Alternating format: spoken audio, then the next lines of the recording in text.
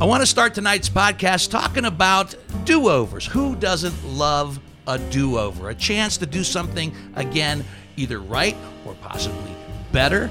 We need do-overs in life, in love, in work. You do something at work and maybe it was okay. Can I get a shot at doing it over? Sure, why not? In love, how many people have said, I'll never love again, and yet they get another shot at it. They get to do it over. In love, in marriage, second marriages, third marriages. I know somebody who's been married 4 times. I call that the I do over and over again until I get it right. We need them. You go on a golf scramble with your friends, right? You don't like your shot? You call a mulligan. You get to do it over. Try again. Get it a little better. New Year's resolutions, a chance to do everything over, bigger, and better. Sometimes you succeed, sometimes you fail. The important word in the do-over, though, my friends, is do. You gotta do it, or it ain't gonna get done. Hi, I'm Dino Tripodis, and welcome to Whiskey Business, a podcast not so much about whiskey as it is one with whiskey. Our guest bottles tonight are 2 magnificent Irish whiskeys, which I know nothing about because they were brought by our guest, who is kind of a do-over. Not that we need to improve upon his last podcast. His last podcast was great, but what I realized in that last podcast is there was so much more left on the table at that time that we never got a chance to get into. So we'll get to our guest here in just a moment, but he brought us Powers Single Pot Still Irish Whiskey, the 3 swallow release. Know nothing about it. Also the Jameson Cooper's Crows. I know nothing about it, but he does. And we'll get to that in just a second. Speaking of do-overs, I'm horrible at this thing that we call social media. Thank God I have 2 excellent producers on this show, John Whitney, who does our video for the YouTube channel, and Greg Hansberry, who handles all the other stuff. So Hansberry, we said that starting at the beginning of these podcasts, we would tell people up front about what they should look for and what they should do before we actually get into the meat of get the business out of the way. Get the business out of the way, if you will. Well, because whiskey business is everywhere. It is. We want you to subscribe on your favorite podcasting app. Rate and review us if you follow us on iTunes. We love that. Like us on Facebook.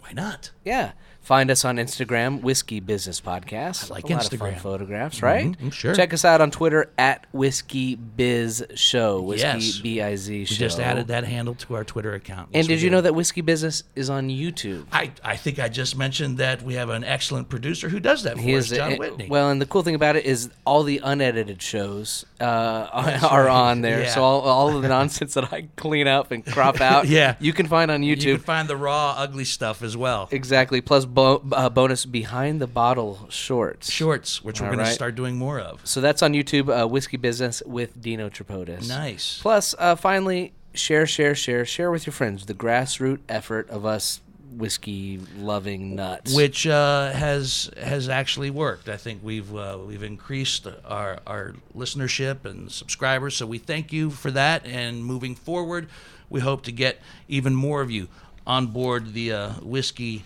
Business bus. I mentioned the guest bottles. Our guest is Barry Chandler, who I met and talked to on our podcast earlier when we talked about your business, Story Forge, which was a unique kind of twist on marketing a company. You actually get down into the identities and the nitty-gritty of what that company's all about. And it was an interesting, we talked about that a little bit, and we're not going to talk about that in any type of length tonight because we did that. You can go back and listen to that podcast. It's a really fascinating story. But we got into some of Barry's history in that podcast as well, but left so much on the table as far as I'm concerned. And then after that, you started to pop up as Irish Barry. Irish Whiskey Barry. Irish Whiskey Barry on Instagram, which I find interesting because in some text back and forth to each other while we were preparing and trying to get you in on this podcast for this St. Patty's Week podcast, you mentioned I don't like stereotypes, and then I thought I had offended him at first because I made like a joke saying like it was hard to get an Irishman on the month of March for a podcast, and he writes back, I don't like stereotypes. I'm like, oh, did I offend him? And then I go, wait a minute, he's Irish Whiskey Barry on Instagram. So explain that. Is it not a stereotype if you exploit it yourself? I mean, exploiting is a big word. I think aligning with my lineage and my history. So I think it's obvious what I do by the Instagram handle. I talk about Irish whiskey. I introduce people to Irish whiskey. My name is Barry, and I think it cuts through the clutter very quickly. Mm-hmm. It does a good job, and and that has just kind of exploded.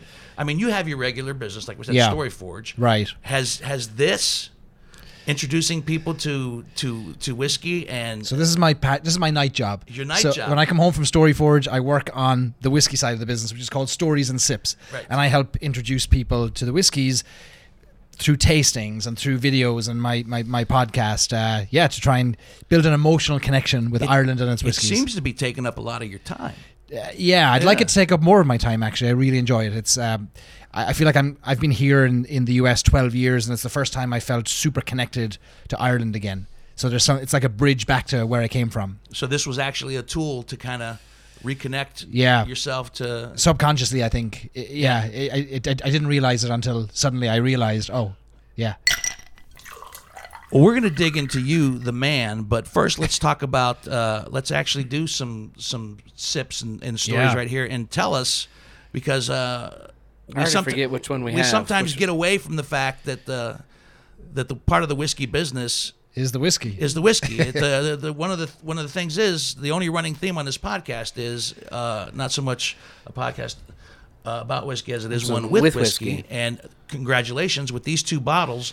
You now mark our 79th and 80th bottle. Different bottle on the pod. We've never repeated a bottle on the podcast. I was trying to figure out what might you not have tasted, and I looked through my shelf of whiskeys, opened and unopened, and I looked at these 2 and I said, there's a good chance they haven't had these 2. You scored well, my friend. Okay, good. So what are we drinking right now? First of all, tell us about the glass that we're drinking out of. So this is a unique glass. It is called the Tua glass, Tuath, but you pronounce it like Tua, Tua. And Tua is the old Irish word for nation or family. And this is a glass designed specifically for Irish whiskey. So Scotland has their Glencairn glass. Bourbon has its, bucket. But Irish whiskey has its Tua glass.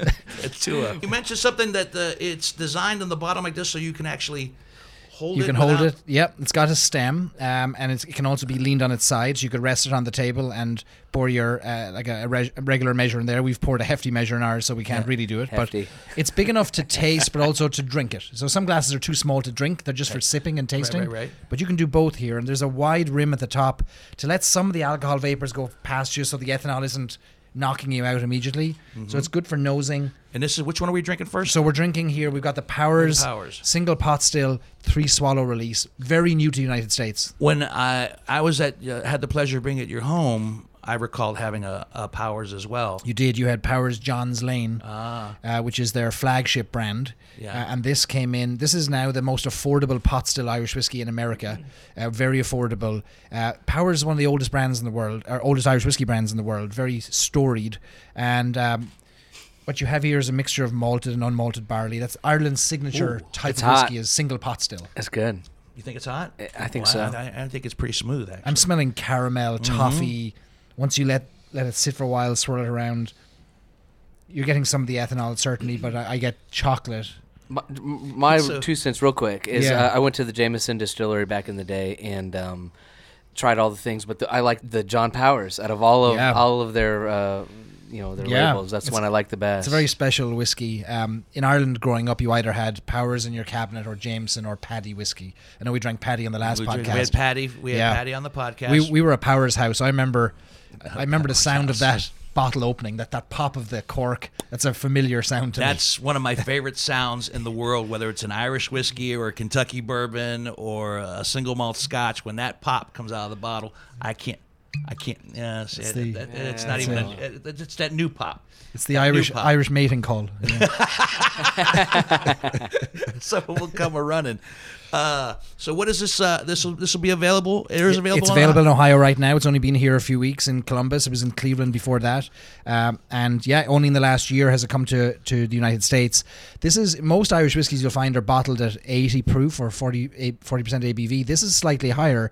And most of the Irish are annoyed at this because in Ireland this is served at 80 proof, but here it's 86.4 proof, a little bit higher because in Ireland for every percentage you go up above 40, there's an extra $1 or euro or €2 added to the retail price. Oh, so really? excise, so it's very rare to see anything above 80 proof in Ireland for whiskies. Which is weird that I say it's hot because I mean bourbon's 90, pretty basically. You've had some really hot but I guess it just stings. You weren't expecting it to be Irish? I like it. That's a lovely ABV, that 43. Yeah. It's just, for me, it's perfect. Yeah. So the people in Ireland are pissed that we've got the higher proof and they paying can't less get it. and paying less for it. That's right. That's right. What's that retail for, do you think? This retails for $44. Oh, that's our favorite. Anything under Very 50 bucks a bottle. Very we love affordable. It. We love it. Yeah. That's nice. It's very nice. And so there's a great story to Three Swallows. You'll see on the bottle there's Three Swallows embossed there. Yeah. So this, for 200 years, the Three Swallows have represented the Powers brand, and for many years nobody knew why. They couldn't find it in the annals of history anywhere. What had the Swallows got to do with anything?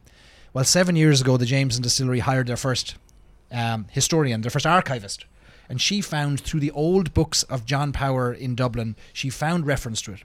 And what it actually refers to is a fascinating story. So the Powers family, very wealthy in Dublin, not only did they make great whiskey, but they were known for having the best horses and the best carriages in Dublin. And they stored them and kept them at the distillery. So if the Powers family wanted to go anywhere, they would call for these horsemen and these carriages. Well, each carriage had 3 horsemen on it. It had 1 at the front and 2 at the back. And if they went out in the middle of the winter or in the middle of the night, it would be cold. So each man was given a small little bottle, a small little measure of Powers to take with him so that he could drink it and stay warm. And there was only enough in the bottle to keep him warm, but also to still do the job. Not drunk. One swallow. One swallow in each bottle. Oh, wow. So 3 swallows on the carriage, which is a fascinating story for That's the a great story. history. And they've maintained that up to today, this embossing, which is a nice little touch. You need more than 1 swallow to keep Let's say, you let's warm. not institute that let's rule not on limit the ourselves. podcast, You please. need more than 1 swallow to keep you warm. Many of the bottles were embossed back in the day because the Irish couldn't read. Like in the 1700s, 1800s, literacy was a problem. So they came in and they looked and they saw maybe a symbol, and the 3 swallows to them represented a certain age of whiskey, and Powers also had 2 swallows, and that represented a younger whiskey. So the Irish didn't have to read; they just need to identify how many swallows were there to get their whiskey. That still works today. Because didn't you say that about just even the size and shape of the bottle too? At some point, had something to do with that that's too. right. I remember so you they could bringing that up recognize before. it for sure. It's very good. It's very, very good. How old were you when you had your first taste of whiskey? I was 18. 18. Yeah. It took you that long. Yeah. Now living in Ireland, I know. you were 8. It took you to 18. 13 years longer than most of my friends. I was going to say, yeah. Why the delay? I wasn't a young drinker. I never took to drinking very young. But when I remember I started working in a hotel when I was 18, and I saw a bottle on the shelf that had the distiller's signature on it. It was called Middleton Very Rare, and it had the signature of Barry Crockett. He was the distiller. And I was fascinated by this because it was the most expensive bottle in the hotel, and it was over £100, which is about $200. And I was wondering, what's in this bottle? How can it be so much? And I started to learn about the history of it. And I was making not very much money at the time, but I saved up my money, and I went on a trip with some friends, and I bought a measure of this whiskey. And it was the first whiskey I'd ever tasted, first Irish whiskey I'd ever tasted. And I still remember the bartender taking it off the shelf and then putting the bottle down, and he put the glass beside it, and he could see my eyes were wide open. And as he poured it, he looked at me and he said, "That'll be like a candlelit procession going down your throat." and I sipped it and I thought, oh, that's amazing. And I know what I was wearing that day. The taste, every time I taste Middleton, I go back to that one moment in Galway, the west coast of Ireland. Like a candlelit procession going down your throat. That's poetry. That's poetry. That always amazes me about when we leave the country, when we leave the United States of America, and we go out of the country into Europe and other amazing. The fact that people just spew that shit out so naturally. That doesn't happen in America. You would not go into a bar and order a fine Kentucky bourbon and have someone say, "Yeah, that's going to go down your throat like a candlelight procession." I don't know. I heard some Irish guy say something, but isn't that what makes us unique? Isn't it? It's because I remember one time when I was in Greece, and for sad reasons, my father was dying, and I was in a cafe, and a friend of his came up to me and sat down, and he asked me, "How's your father?" And I go, "He's not doing well," and then he said, "It's a sorrowful glass. Best to drink it in one gulp." And he said that just profoundly simple, and naturally, yeah. just out of his mouth. I'm like, wow, yeah, poetry. You know, right. it affected me. Yeah, and then I tried to talk that way when I came back to America, and I completely fucked it up. It was beaten out of you. I couldn't say it. I couldn't do it. But 18 years of age. 18 years of age. And then you're on your way. And the whiskey was older than me. I mean, the whiskey would have been at least 20 years of age.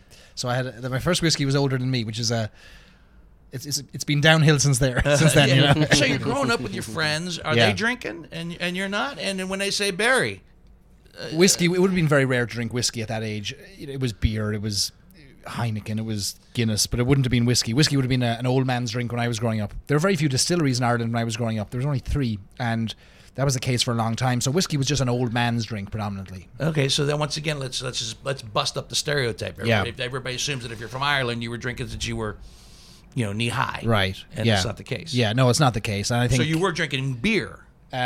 I never took to beer. I always thought it was a waste of barley. But I started drinking. Did you smoke? 18. Did you do drugs? What did you do until you were 18 years of age? Did you not enjoy yourself, Barry?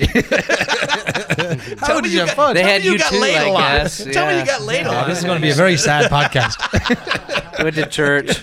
Were you an altar boy? I was an altar boy. Yeah. Wine. There's wine. I didn't drink the wine. No, of course not. No. I'm sure I made up for it in later life. Now I've got more whiskey than I know what to do with. Is that really ever a problem? More whiskey than I know what to do with. I'll figure it out. Yeah, people say that all the time when they come and visit here. They walk around and like, wow. You got everywhere I look. There's brown water. There's something. There's something everywhere. Yeah. Well, we always say that this house is just a liquor license away from being one of the better bars in Columbus. If that's the case. Now, for you personally, when you find out the history. And I know you love the history. Yeah. You do that in Sips and Stories, and you're so wonderfully eloquent and so sincerely involved in telling the tales of this. Does that enhance the taste for you? Does that 100%? Yeah, 100%. Knowing something extra about the whiskey, does that bring more to it? Look, we all want to fall in love. We all want to connect. We all want to bond. I'm bonding with generations of craftsmen and artisans who've put together this whiskey, and knowing that these are now distilled 12 miles from my house in a distillery where I grew up, 12 miles from where I grew up, in a distillery that's hundreds of years old. So how often do you get back to Ireland? 3-4 times a year, maybe. On purpose? I don't go against my will. I'm not dragged there. I'm saying, because I have to go to Florida 2 or 3 times a year. Right. Because my mother's there. Okay. And when I say I have to, sure. I'm saying it's an unspoken thing. I must go to Florida. Now, granted, I enjoy it and I love seeing my mother. Right. But do you feel the pull to go back? Is that why? I think the last 18 months, as I've gotten more back into whiskey, I've gone back for more reasons than just family. I've gone to either shoot episodes, or I've gone to visit distilleries, or I've made new friends through the whiskey community online. That's been a big source of joy for me. So I get to do that and see my family as well. But now, the last time I went home, they got tacked on to the last day or two of a 2-week visit. The first 12 days were whiskey distilleries, and then they got squeezed in on the last 48 hours. But so you're just having a blast. I mean, life's short. Is it? It is, I think. Is it? Is life short? I think life's short. I mean, there's so much to do and see. Can you squeeze it all in, realistically? Should we even sleep at night? We're trying to squeeze it all in. Trust me, you're talking to somebody who's been sleep deprived most of his life. I think I've I've squeezed a lot out. How old are you, if you don't mind me asking? I'm 40. 40. Yeah. I remember 40. I will be. I'm on the back nine. No, don't say that. Round in the corner. I'm going to be 60. You are not. In April. You don't look it. Well, God bless you. Thank you. I'm pickled. I'm preserved. I'm well preserved. You got copper liver, is it? So it's interesting to hear your perspective about, life is short at 40. Do you feel like, because I feel sometimes like 60's not bothering me. Yeah. But I am aware of the fact that how many quality years might actually be left, I'm getting more and more aware of my time and more wary of where I spend my time. Mm-hmm. Even if something's going to take a day, I take a little bit of time to consider, is that a good day? Is that a day well spent? Right. Because there's so many other things I want to do. Will that thing get me closer to the things I want to do, or does it just take me away? Do you question your mortality and worry about it? Do you obsess over it? No, I don't obsess over it. I'm aware of it. I know some people that since they were 20 years of age, and I hear people thinking, oh man, I'm 30. I'm 30. Yeah. My life's over. Hansberry. I'm fucked. But and I probably don't help matters with this, but I don't know. There's a lot to see and a lot to do, and I'd rather. I don't want to regret anything on the deathbed. The number one response from people is that they spent too much time at the office. They think they regret. That they would have done more with their family or traveled, and why not do that now? I see a lot of people waiting till they're retired to do the things they want to do. But what if you don't have your health when you're retired, or what if you don't make it that far? But if you don't do it now, well, then when? Yeah. And do you think thus far at 40 you've lived your life the way you want to? Yeah. I have. Yeah. When did you start to? Well, I'm sorry to interrupt, but don't you like traveled the world on a cruise ship for a while? That's awesome. Yeah, I spent 4 years on ships. I've circled the globe twice, and I think I've visited 80 countries. But I've got more to do. Like now there's quality things to do. Like now that I found like a nice whiskey, can I just sit and ponder the world with a whiskey in my hand? And what do you ponder when you ponder? I could ponder a puddle. I could look at a puddle and just ponder it. I like headspace. I want to think about things. I want to ask why, and that gives me great joy. It's the Irish. We like to think, maybe sometimes too much, but a glass in our hand, and maybe not too many glasses in our hand, but just one or two in our hands and thinking. It's and a nice thing. I'm curious if you're doing stories and sips, has that also transferred over into what you do with Story Forge? I mean, are you able to apply principles to both, and consequently make Stories and Sips a little better because of what you've done at Story Forge? Absolutely. And also bring a little bit of that from Stories and Sips to Story Forge and make those presentations 100% that much more 100%. effective. Look, so they complement one another. Look, I think the Irish we have some level of storytelling ability in Ireland, and whether I'm doing it with whiskey or doing it with businesses, I'm hopefully sharing a story that helps them achieve something, whether it's a goal or get somebody introduced to whiskey or Ireland. It's just storytelling. I'm just spinning the coin, in a different direction. Does the accent help? It does. Without it, I've got nothing. Let's be honest. They'll discover I know nothing. Would Stories and Sips be nearly as engaging if I was narrating it? I don't think so. Well, I was asked to do a whiskey tasting. I was asked to participate in a Irish whiskey tasting coming up to St. Patrick's Day, and I was asked if I'd attend it, and I asked what it meant by attending, and they said, well, this whiskey company asked if I'd sit in the audience and listen to an American teach me about Irish whiskey. And I said, no. The week of St. Patrick's Day, no bigger insult could an Irishman be served than to sit there, let the man with the accent and a few whiskies under his belt lead that class instead. And I managed to get them to change their mind. I've addressed this in previous St. Patty's podcasts before, but why so huge here? And kind of it's not that big a deal over there. Because as it is here. There's more Irish here than there is in Ireland. And there's more of a romantic, nostalgic look on Ireland here than there is in Ireland itself. So you've got 80 million Irish around the world claiming Irish heritage, whether they're in China or in the United States. And I think there's something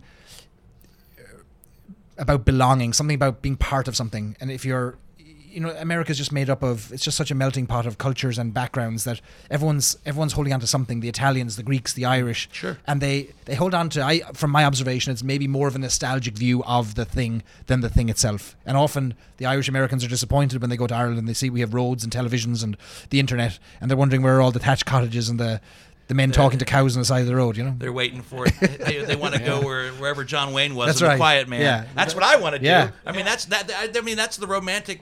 I do. Well, you can go there, but you just have to go back to 1952 to get there. That's fine. That's fine, because I've never been to Ireland, and I do romanticize about it a little bit. If I were to go, I'd want to go into one of those little pubs. So those places still exist. There's nooks, there's little outposts of old Ireland, but authentic old Ireland, not the made up, maybe what I would call the Hollywood Ireland, that's fantasized about in movies. But there is authentic Ireland. You go on the West Coast, the rugged coastline of the West Coast, being hammered by the Atlantic Ocean and winds for thousands of years.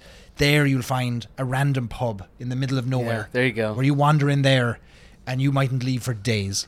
You mightn't have had a sandwich or anything to eat in those 3 days, but you'll be fine. You had a few whiskeys, a few Guinness, you told stories, you laughed, you joked. That's living.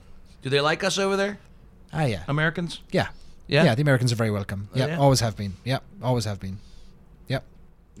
I mean, when we see you coming, we flip the prices. We give you American pricing I would expect nothing less. So my mother remembers her aunt who emigrated from Ireland. Her aunt would send home what was called the American package.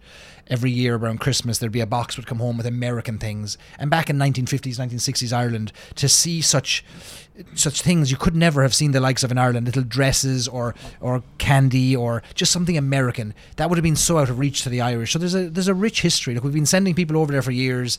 You've been coming back. It's a lovely, virtuous circle that just keeps going around and around. It's an interesting story, because I remember when we moved to Greece when I was 9 years of age, and we moved to the island that my father was born on. What island was that? Icaria. Okay. Icaria. Ah, yeah. One of the blue zones, if you're familiar with the blue zones.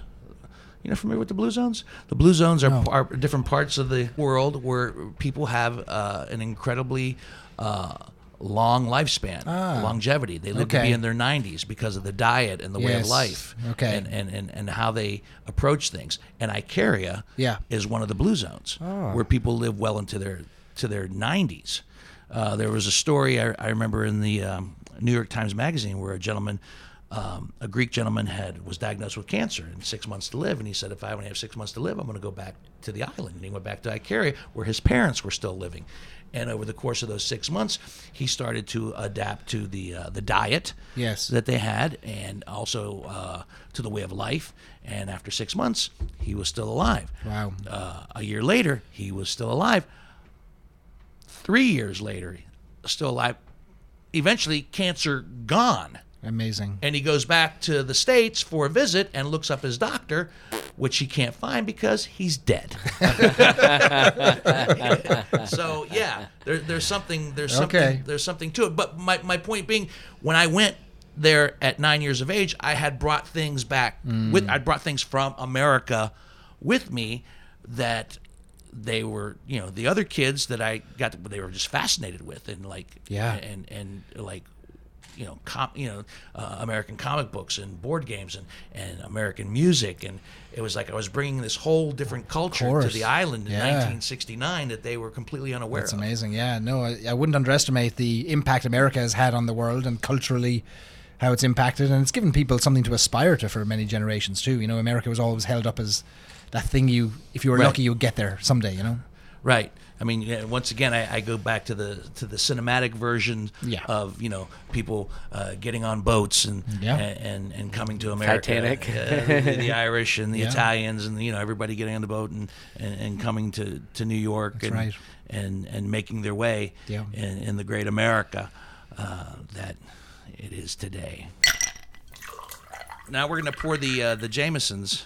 Cooper's Crows. Cooper's Crows. Tell us a little bit about this one. So 3 years ago, the Jameson company in the Middleton Distillery in County Cork decided they wanted to create a series that represented the best of the masters in the distillery: the master cooper, the master distiller, and the master blender. Three of the most important roles in a distillery. And obviously the distiller is responsible for the whole distillation process from start to finish. The blender is responsible for making sure that what ends up in the bottle is the right flavor profile, is the right mix, the right vatting. And the cooper is the man who repairs the barrels. He's the man who's putting the heads on the barrels. He's the man who's fixing any leaks. And in this particular case, the cooper in Midleton Distillery, his name is Ger Buckley. And Ger Buckley is the 5th generation cooper to have worked at the Midleton Distillery. And he uses the same tools to repair barrels that his great-great-grandfather did. Wow.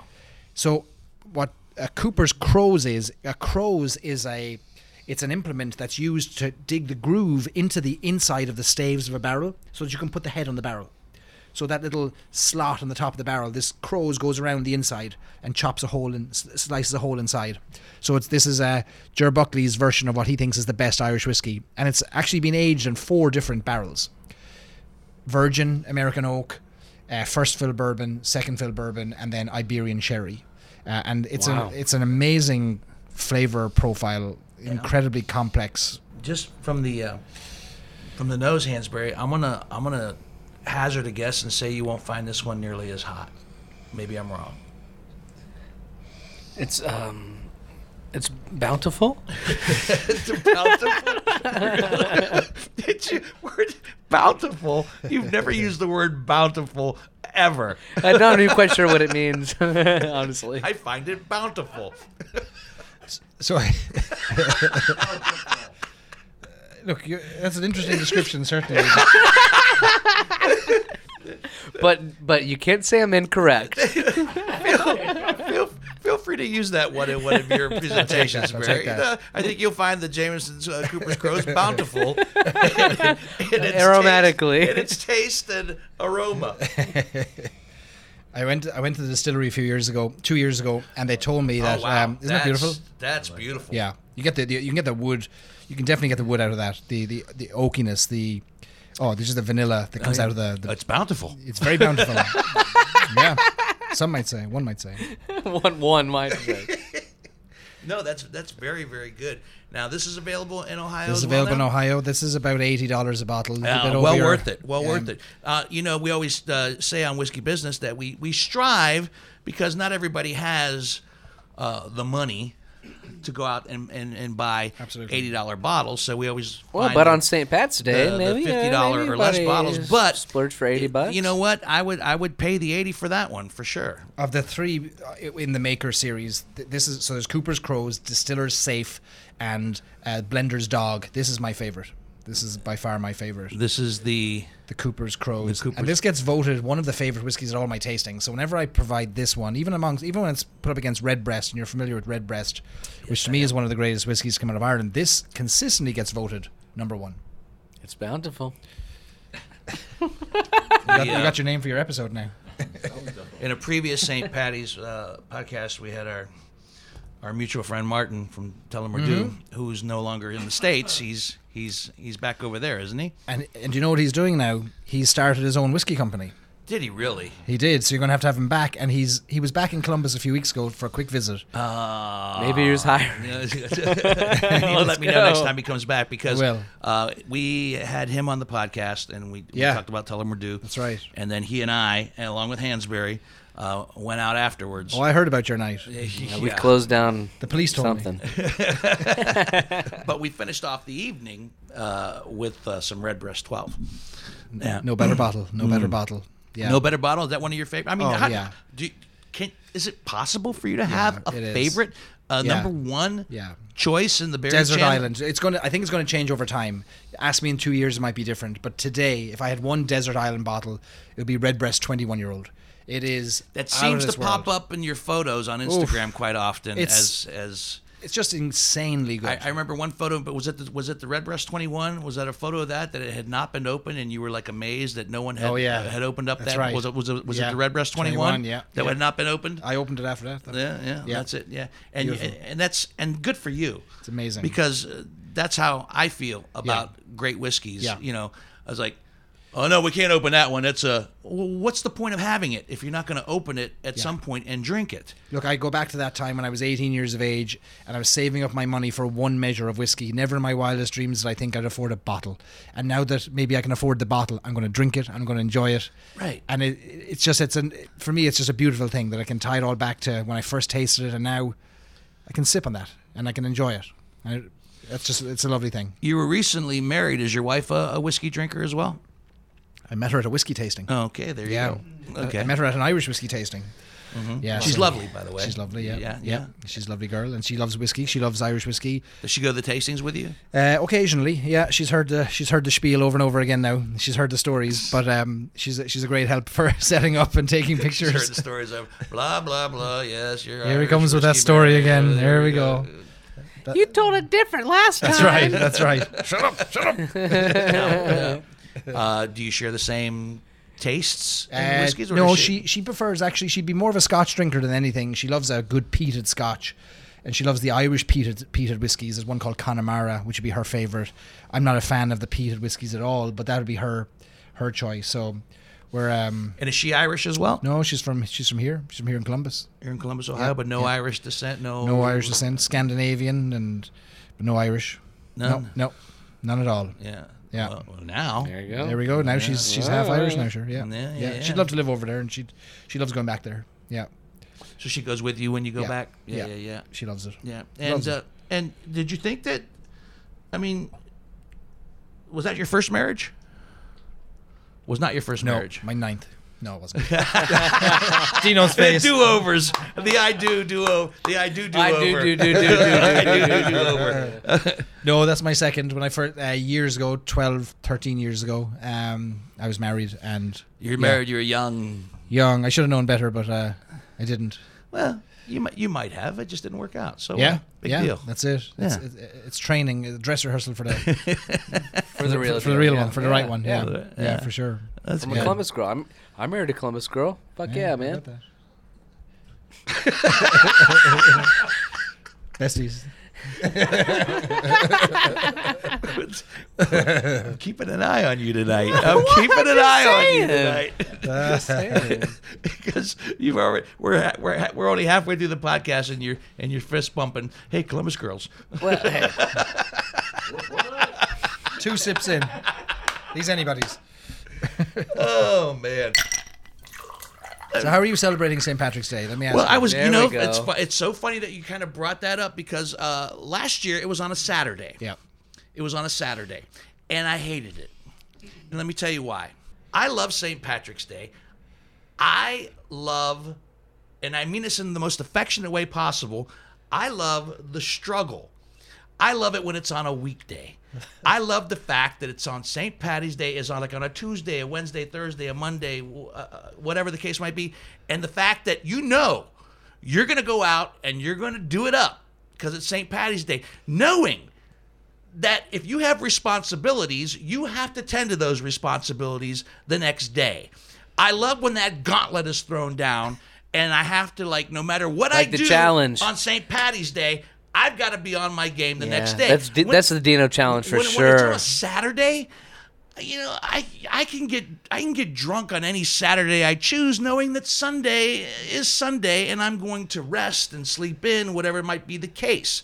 It's easy. Now it's on a Sunday this year, though, so that's kind of halfway between. So a Sunday. It's a school night. If it's a school night, you have to be someplace on Monday, in theory. And I know some people will take it off, whatever the case might be. But when I was in radio, if St. Patty's fell on a Sunday night, I have to be there Monday. But I would not cheat myself of St. Patty's Day. See, most people celebrate. If it's on a Sunday, most people celebrate on the Saturday. So this year, everyone's going out on the Saturday. You understand my thought process there? It's kind of a very Catholic way of thinking. We must make it hard for ourselves. It must be, it's almost like self-immolation. We must make it very hard for ourselves and punish ourselves. Because especially on a Sunday, you can't celebrate until after you go to Mass. And you're going to go to the Mass early. Well, when I grew up in Ireland, the pubs were closed on the afternoon of St. Patrick's Day because it was a holy day. Mm-hmm. They weren't allowed to be open. Now, that's changed since we have the separation of church and state, but in Ireland, we didn't drink at all. I feel you gotta earn it. You got to earn it. You got to earn it. And and then you show up if it's on a Sunday, and it is this year, and you go to work on Monday woo! last night was, but here I am. You know what? I survived. I made it. I did it. And, but if it's on a Saturday and, you got nowhere to be on Sunday, it's like, We need to put a trail of obstacles in front of Dino, so he's got to, climb over hurdles, get around trees. You need to make it a little harder. Make it hard for him to get to the pub. You need to have something planned for me on a Sunday after a Saturday, St. Patty's Day, because I did not do it up last year on St. Patty's Day. You can make up for it this year. I'll make up for it this year on a Sunday. What do you got in mind? I'll talk to you off air. Do you have someplace I could go on? There's always somewhere. There'll always be a candle in the window somewhere. Boy, I would hate to say that I'm torn between the two, but I really do like the Cooper's Crows a little bit better. Don't doubt your palate. I feel before you got here, we decided to tease our palates a little bit, but we stayed in the Irish whiskey world. We had some writer's tears. Lovely drop. Which we've had on the podcast before. You kindly brought to my house last time you visited. I brought you a bottle of it, but since I brought you that bottle, it is now available here in Ohio. That's right. Yeah. That was the first writer's tears I've had over here that you brought to me. Mm-hmm. And then all of a sudden it popped up. But I was happy to have brought it to the table. Yes, that was a lovely drop, so to speak. We had a wonderful night. I mean, let's talk about that for a second. What the camaraderie of whiskey brings together. I mean, I have been in bars over the course of my life where people have just gotten shit-faced drunk and it's gotten ugly. Yeah. But there's a certain amount of civility that's also included in the art of drinking whiskey and camaraderie, which brings friends together and stories and experiences. That's right. Whiskey's for sharing. Whiskey's for telling stories over. It's for bonding. You might be surprised to know that I don't drink whiskey alone in my house. I don't. If I'm drinking whiskey, I'll have friends over. I don't sit there and just sip on a whiskey. I see it as a purely social thing. A completely social thing? Yeah, completely social thing. So you won't have one just by yourself? Why I would say very rarely, very rarely. My wife and I have talked about this regularly. In many ways, I'm almost happy that I'm not drawn to having a drink. I mean, I've got 80 open bottles on my shelf, I understand. So I have a healthy respect for the bottle and for what's in it. But I do see it as a camaraderie and a bonding thing, and I've never been a big drinker, but I appreciate it, and I like appreciating with people and having people tell me what they think and what they like. And there's nothing nicer than telling people a story about this and then hearing how much you like it. But isn't it interesting what the perception of people might be? I mean, if you go by the handle of Irish Whiskey Barry, and you have 80 open bottles in your home, and he must be an alcoholic. There's a bar. You haven't been downstairs yet, but there's a bar downstairs, and there's a bar up here, and there's a bar outside for the 3 bars in the house. pond, and everybody assumes like, oh, that guy just must be tanked 24/7. Right? No, not. Yeah, you take a couple days off a week. but I do sometimes drink. I tend to. When I'm writing, I tend to pour a glass of a favorite whiskey. Nothing wrong with that. While I'm writing. Yeah. I see you've got a Hemingway quote over there. Right drunk, edit sober. Right drunk, edit sober. Yeah. He wasn't too far off. There have been times edit sober for sure, because sometimes when she write drunk, it's like, what the fuck is this? I know. Yeah. But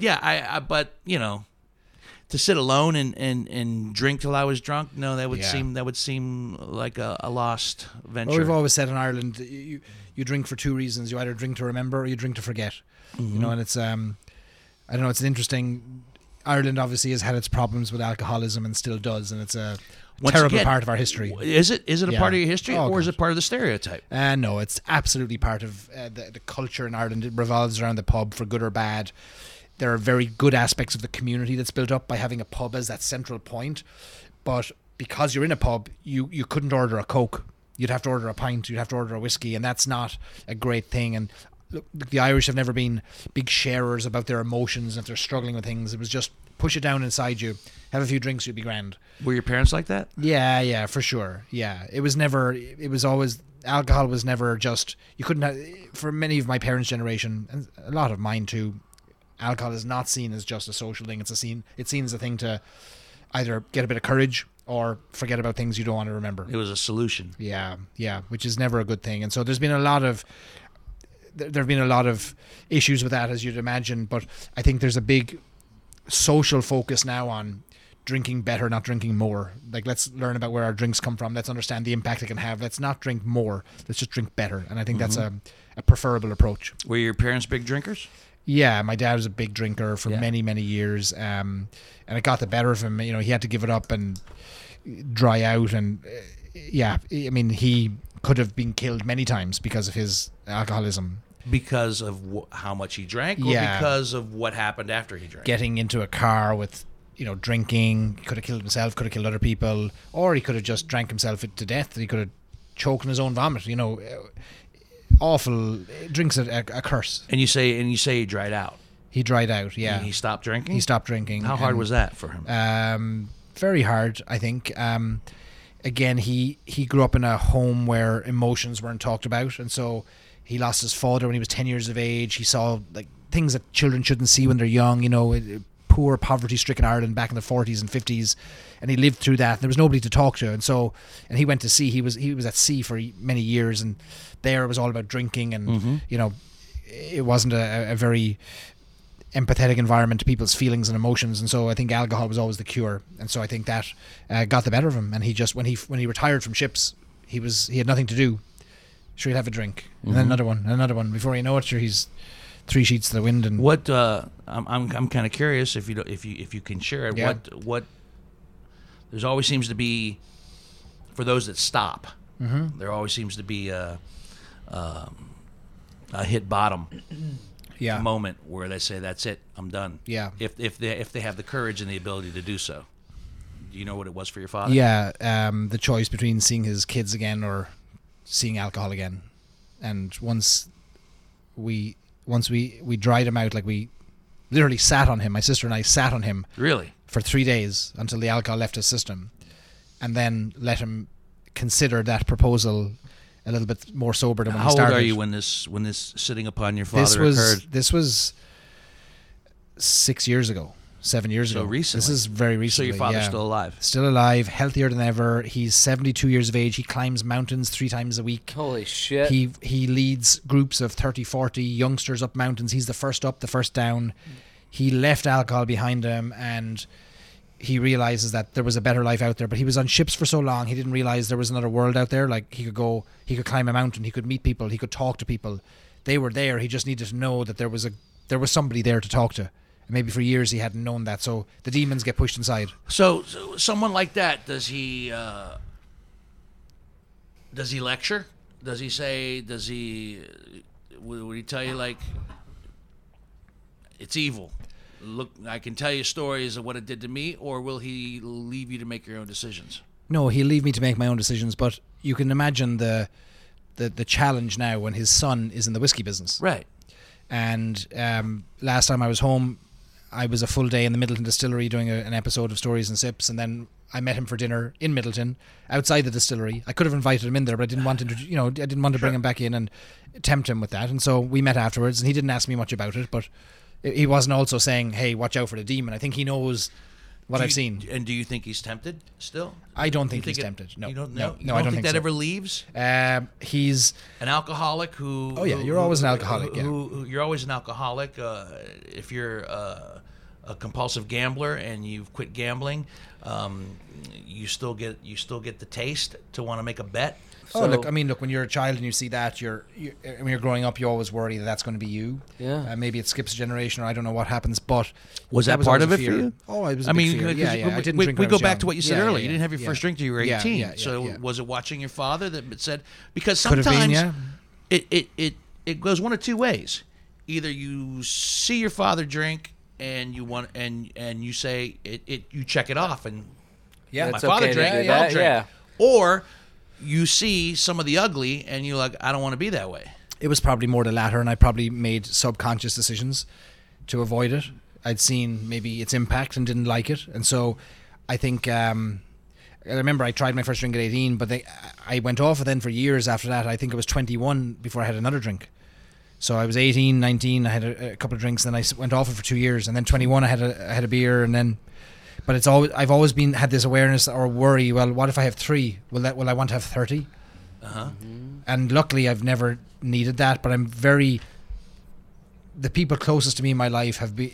I would always say, if if I ever look like I'm having one too many, be the first to tell me rather than me find out, like the hard way. But yeah, no, I have no.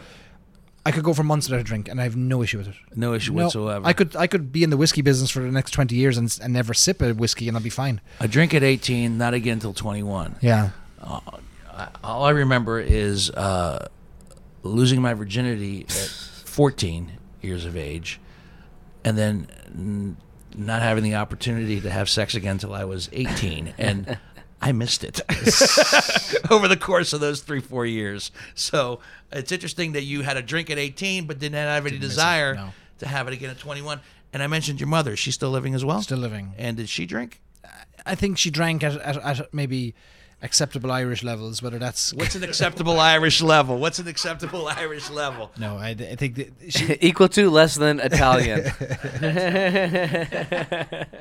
I think that the culture my parents grew up in was one where alcohol was an essential, integral part of the day-to-day existence. To get to the next day, you might need something.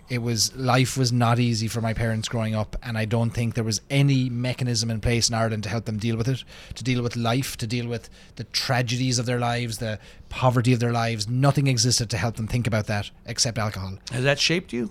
100% it's shaped me. Absolutely. Influenced you? Oh, 100%.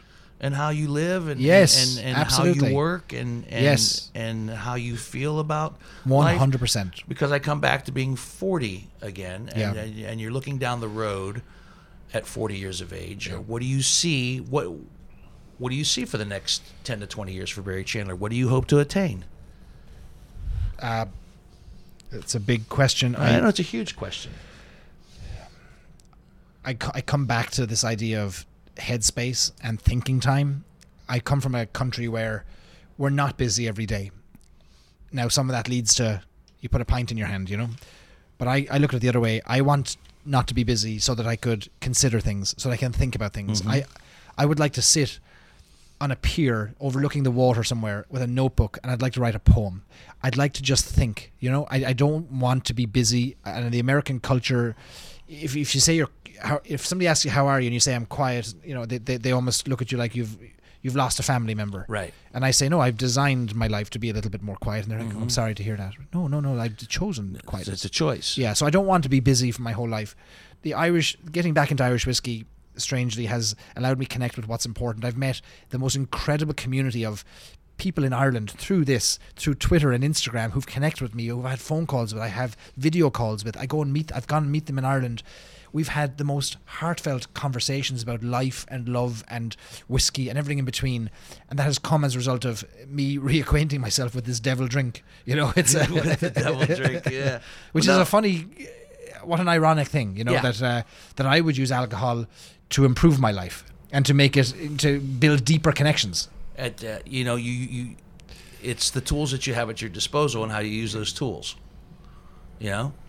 If you've got an axe, you can cut down a tree, or you can kill somebody. Right. It's what you decide to do. We've all seen The Shining. It's all what you decide to do with the tools and how you use them. I mean, I find you to be a very interesting and fascinating kind of guy. We've texted privately. I'm 20 years your senior. In theory, you could be my son if I would have. Yeah. Well, no. If you'd managed to find that second girl, was it? But in our texting, I think I don't care what age you are, whether I'm sure there's certain things in life and experiences at 60 that I could share with you that you would say, I never thought about that. Right. But it's interesting that at your life experiences at 40, based on your childhood and what you grew up with, there are things that you can share and influence me as well. And I think that's an incredible thing. Yeah, it's interesting.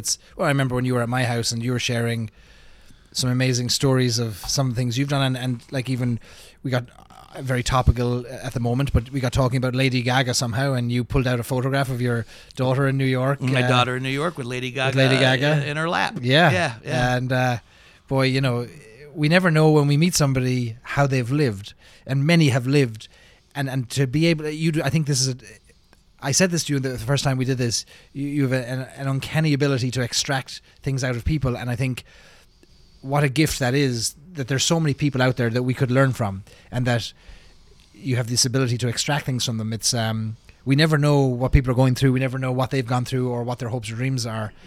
And I think this kind of a medium and this kind of a format is good for that. Well, thank you. I appreciate that, but I consider these podcasts and the conversations that we have to be adventures. I don't do a whole lot of prep for these things. I have 1 or 2 or 3 questions. I want this podcast to be just as intriguing to me and interesting and as it is to the people who are. I want to hear things for the first time as well. I don't want to know the answers ahead of time. I don't want a list of questions that I know how you're going to answer and what the case might be. I want it to be an experience for me as well. And I think there's a certain amount of adventure and sincerity in that otherwise would be lost if I knew all the answers ahead of time. So what have been? So you've now 90 episodes or 80 episodes? Well, we've had 80 bottles. We've 80 had bottles. More episodes because some of our podcasts have been 2-parters, and we've had some what we call whiskey shots that little fillers when we didn't have a full podcast in any given week. But we've had close to 100 or so podcasts since we started. Yeah. But so how has life? How has that affected your life? How is it beyond the logistical setting up and recording and releasing and editing? What have you taken out of this that suddenly you've had this aha, boy, that has all culminated in me now having this insight? Have you had any of those? Aside him having to buy more liquor for me. Boy, this thing's expensive. Yeah. It's an expensive podcast. I'll say that much. No, we're in our 2nd or 3rd year with this, Hansberry? 2.5? Yeah. Maybe 3? Okay, I've lost track. What you said earlier about being able to extract things out of people, I don't know if that's a skill, a gift, whatever the case might be. I just find it very fascinating and interesting, and I'm happy that I'm able to do it because I learn from other people.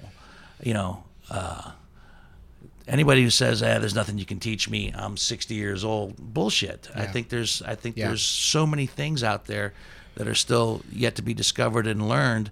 And I guess that's my big takeaway from this podcast is that I sit down and I talk to people and I find out things about their lives that can unconsciously maybe influence mine in a way to make you think. You hear the old cliche, there's always somebody who has it worse than you, and there's somebody that has it better than you, whatever the case might be. And sometimes you find out that people are the same as you.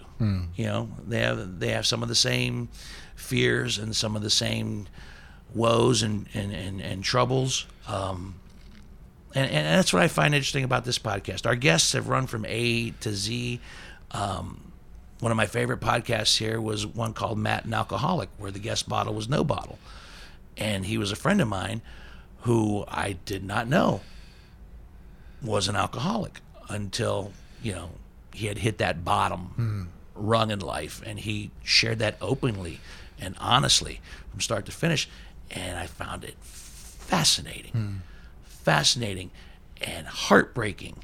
And I think that's my takeaway from this, that I can still learn things about people and have the opportunity to share them with folks as well.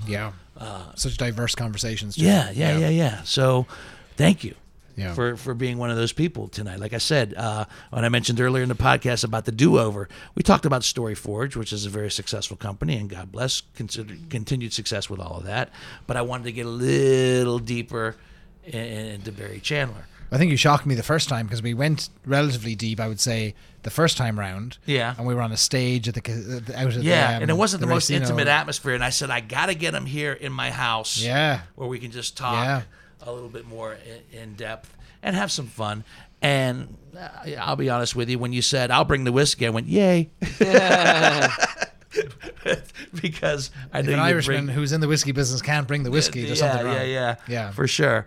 So, So let's find out how people can find you as well on Instagram and all the other social media outlets. So you can find me on Instagram, Irish Whiskey Barry. Mm-hmm. No stereotype included there. No stereotype. No. I don't have any pictures of potatoes, just whiskey. You can go to storiesandsips.com, or you can find me on Twitter at Irish Whiskey BC, and Facebook.com/storiesandsips. Yep. Love to connect. And Storyforge? Storyforge.co website. And our Facebook, you can search for Storyforge on Facebook and find us there as well. Okay. So anything related to stories, you'll find Barry attached to it somehow. Yeah. The guest bottles have been Powers, the 3 Swallow release. Am I getting a good shot of that, John Whitney? All right. And the Jameson Cooper's Crows, which is my favorite out of the two. Thank you, Barry Chandler, for bringing the bottles. Whiskey, Hansberry, am I forgetting something? Yeah. Whiskey Business, of course, is on YouTube. Mm-hmm. Search for Whiskey Business with Dino Tripodis. Check out. I'm going to compare your listing of these things now as you did in the beginning. Did he have a drink? I got something in my throat. I think I swallowed a frog along the way. 160 proof, is it? You're drinking. Go on. But guess what? We are newly on Twitter at Whiskey Biz Show. Find us on Instagram, Whiskey Business Podcast. Like us on Facebook, please. Come find us. We got a bunch of stuff there. Rate and review us when you subscribe us on iTunes. We love you there. Thank you. All right. I do want to ask one more thing of you before we go. And I was reluctant to even put this on the podcast. Today's been a sad day for me. I'll be perfectly honest with you. I have a cousin who, by the time you see this podcast, people, he will have passed.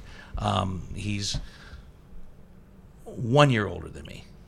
1 year older than me, and had some misfortunes along the way with his health that led to his demise. I still haven't gotten the official word on it, but is there anything in your Irish heritage toast to those departed that maybe we can put on this podcast that would be for my cousin Tommy, that something in his name and for lack of a better word, his honor that would last, that maybe once on the internets would last forever. So if you got something like that, I would like to impose upon you to share something, if you would, please. It's sorry to hear of your trouble and of poor Tommy, but as he goes on his next journey, may the road rise to meet him. May the wind always be at his back, and may he be in heaven a half hour before the devil knows he's passed. There you go. For you, Tommy. Tommy.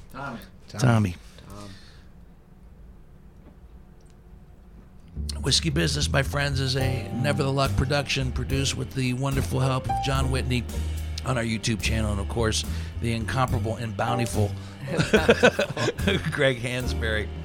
My name is Dino Tripodis.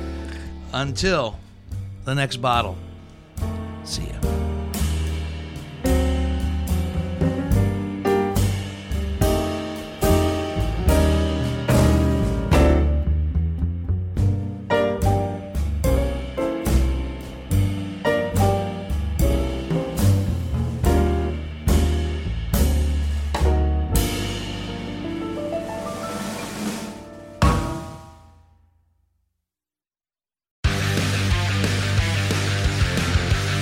Pit Pass Moto, sponsored by Moto America, is the show that keeps you up to speed on the latest in motorcycling and brings the biggest names in motorcycle racing right to you.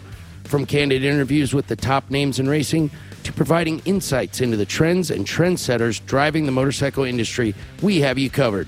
New episodes are available every Thursday at pitpassmoto.com and on your favorite podcast app. Ride on!